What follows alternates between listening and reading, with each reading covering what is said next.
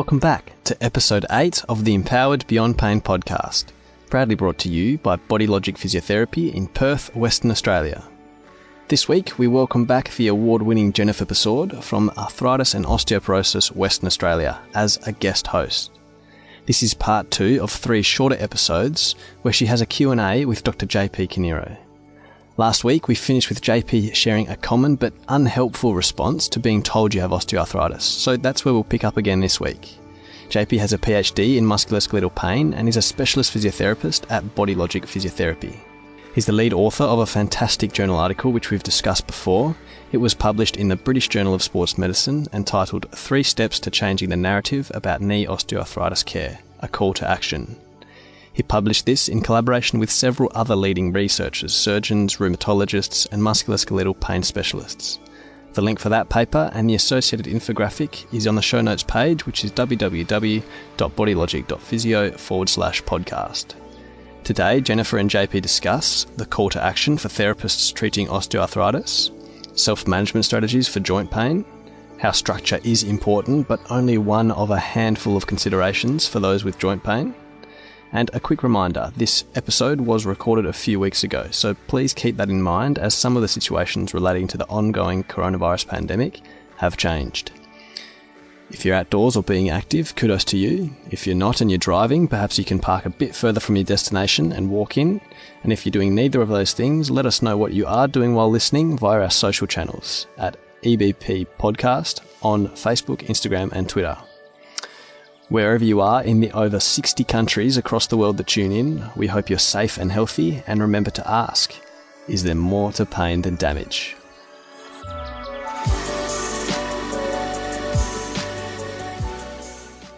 So if I could give you an example, let's say I develop pain in my knee, and I'm 45 or I'm 50 years old, and I have functional limitation, and I got an X-ray.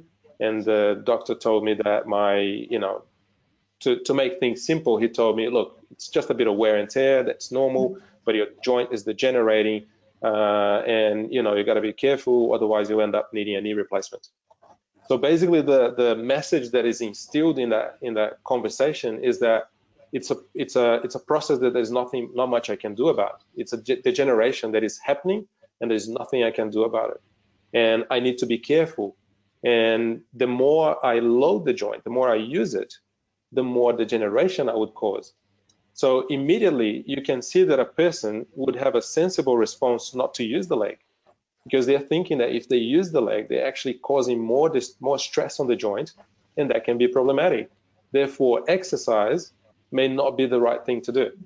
So you can see that how one understands their condition and the beliefs that drive that can drive their behavior. So they may become less socially active, they may become less physically active in order to preserve that joint. Because otherwise, the only solution is to have a joint replacement. So that whole person approach, as you can see, can influence several levels of that person. Now, the contrary is also true, because those factors can be targeted. And if that person goes to understand that changes in a scan, they are normal, and they are normal part of aging, and things such as meniscal tears, cartilage degeneration, cartilage thinning, all these alterations that we see in a scan, they're quite common in people with no pain. Mm-hmm. And the prevalence of those changes are greater over the age of 40, which means that as you get older, you're more likely to have those changes, but not necessarily having pain. Now, if you stop using your leg, or if you're using your leg with caution, and you are, tensing your muscles, so you're trying to take the weight off the leg, if you're not as physically active, if you're not engaging in the things that you love, you have a leg that is deconditioned, you have biological changes in your body that can make that joint more sensitive, and therefore you're going towards the becoming more unable to do things. Whereas if you understand that other factors can influence tissue sensitivity, and you learn that actually using the leg and developing strength in the leg and keeping your muscles relaxed and engaging in activities that you enjoy and targeting, making sure you're sleeping well, that you're eating well and adopting healthy lifestyle choices, and that can influence your pain, immediately you can take charge of this. And despite the changes in your knee, you can have an impact on your levels of pain and disability. So that whole person approach can get you in trouble, but it can get you out of trouble. Okay, thank you. So what you're saying is you're not discounting any one particular system, but that all of those systems all work together to complement one another, and so that we have to think of the person in a holistic manner to treat OA. And if I could add just to the sensation perception that you mentioned before. So as clinicians, we can test sensation. So we can poke in the joint and we can test if it's sensitive or not. And the person's perception is how they interpret that sensation. So we have patients that complain of knee pain, and when you go and you touch where they're hurting, it's actually not on the joint line. It's on the soft tissue attaching to the joint line. It's on the muscle on the surrounding. It's on the kneecap. And they're really concerned about what it was found on their X-ray of their knee, but the pain is actually not on the knee. It's on the surroundings of the knee. But their interpretation is that that it's a dangerous message coming from my knee. And probably a good example here is that some patients can be quite sensitive, and they can say, look, I only have pain that, my pain is 7 out of 10, and it's quite bothersome. And you can have patients that have pain that is 2 out of 10, and is just as bothersome. So the level of the sensation, it may be less than another person, but the perception is that it's way worse. It's like you're living by on a busy road, and I may live there and be completely distressed by the noise of all the cars, and you can be my neighbor and not even realize there are cars around you. So that interchange, it just comes back to say that pain, as any other physical or sensations or states, it's individual, it's unique, it's a unique experience. Okay. Thank you for clarifying that. And now you talked about the importance of communication in the answer to your last response. And I'm just interested in your paper that was published last month. Yeah. You called for action from clinicians, and there were 3 main themes around the actions you were calling for them to respond to. Can you just give a summary of what those 3 points were? Yeah, sure. So probably the first thing is what we've been discussing so far takes us to that first step, which is changing the message. And the message is the message that we deliver to patients. So it's very common, and that's the way I was trained, a couple of years ago, going through uni. When, if you have pain, it means that there is a structural change, and the pain is equal to damage in your joint. And the change in the message is that pain in knee osteoarthritis is not solely related to the structure of the knee. And just making a really clear here at this point is that we're not discounting what happens in the knee joint. You're actually considering that, but you're considering that not as the center of the person's pain experience, but one of several factors that may influence someone's pain experience. So the message that we're trying to promote, the clinicians to promote, is to say, hey, you've got some changes in your knee, but you also have all these other factors that can influence how sensitive that knee can get. And so it's moving more towards an approach where it looks at all potential factors to that individual. So it's not everyone that has stress in their life. It's not everyone that has sleep problems. It's not everyone that is socially isolated. But there are some people that have those very factors. So that's kind of the step number 1, which is attending to factors that can be related to a person's overall health, basically. The second step, which is a consequence of that, is a change in treatment focus.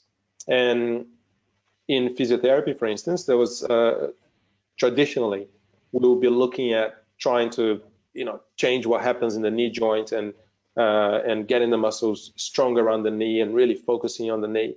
Whereas the treatment that we're seeing these days that are following guidelines and following contemporary evidence is to look at all those factors to that particular individual and target factors that are modifiable. To say, look, you're not using, when you use that leg, because you're afraid of putting weight on it, you're really tensing the muscles around it. So let's say my wrist is my sore knee, and I'm afraid of using this because my understanding is that the more I use it, the more damage I'll create in that wrist or that knee. So in order to protect it, I try not to move it. And the only way our body can do that is by tensing the muscles around it. And it's quite often that we see patients with knee pain that walk with a really stiff walk, and they don't engage their leg properly. It's almost like they lose their shock absorption in that leg, and they're clenching that, and they're creating a lot of stress around that knee. So that's a very clear biological component where you have sensitivity on the joint and you have muscles compressing that joint. And they can engage in habits, which many times are completely non-conscious, that can perpetuate that sensitivity. But in addition to that, they are really concerned about their leg, and they stop doing the activities that they enjoy. So let's say they used to bike ride every day or every couple of days, and they're no longer doing that. And they are now not sleeping very well because they're less physically active, and so they don't sleep very well. That alters the chemistry in their body, that deconditions that leg, and when they put weight on the leg, they stress it. And they may be carrying a little bit more weight. And we know that if you have changes in your body weight, that can influence inflammatory processes as well.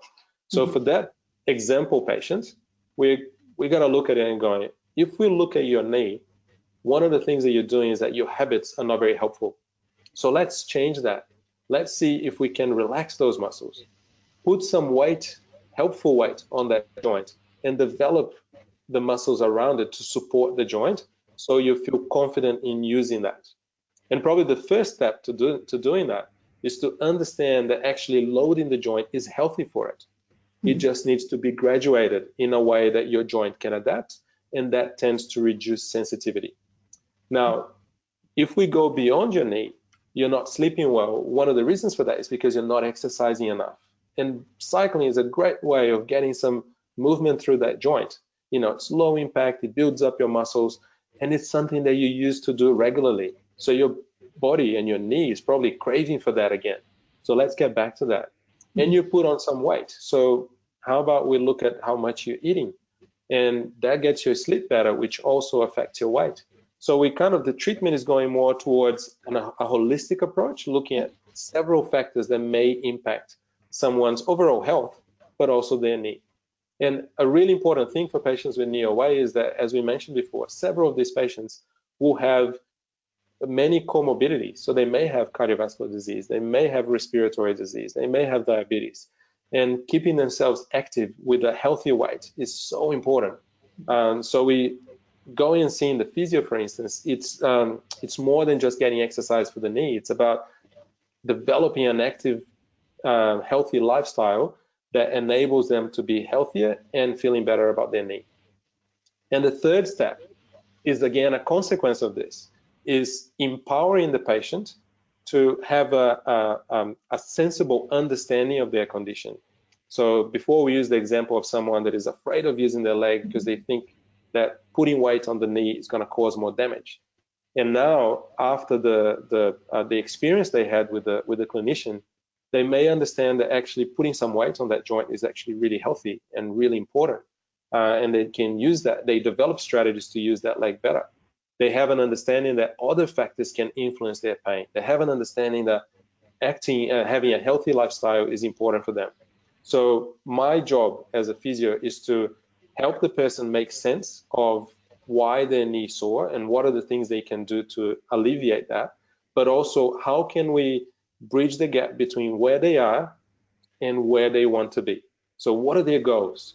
Are their goals to be able to play with their grandkids, to lift their grandkids, to ride their bike, to walk every day with their wife, whatever it is? And can we bridge that gap and create a plan? But that plan is an active plan, and a plan that the patient is in charge. So the third step is coaching patients to put them in charge of this condition, which, if we go back to your early question around, patients that have been, they're isolated because of COVID-19. Having an active self-management plan it's imperative in times like this. So, the end of another episode. We hope you found it empowering and have some clear ideas to work on.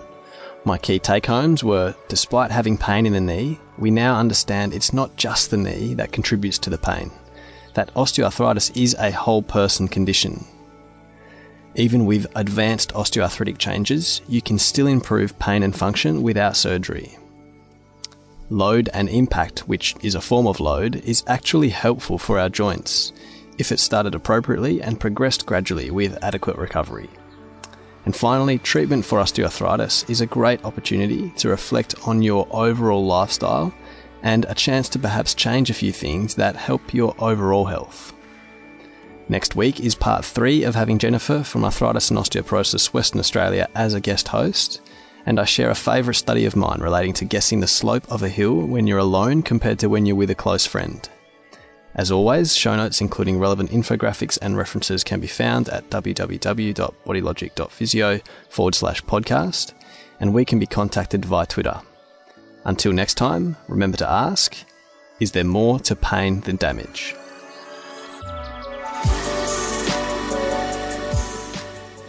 Please note, what you heard on this episode of Empowered Beyond Pain is strictly for information purposes only and does not substitute individualised care from a trusted and licensed health professional.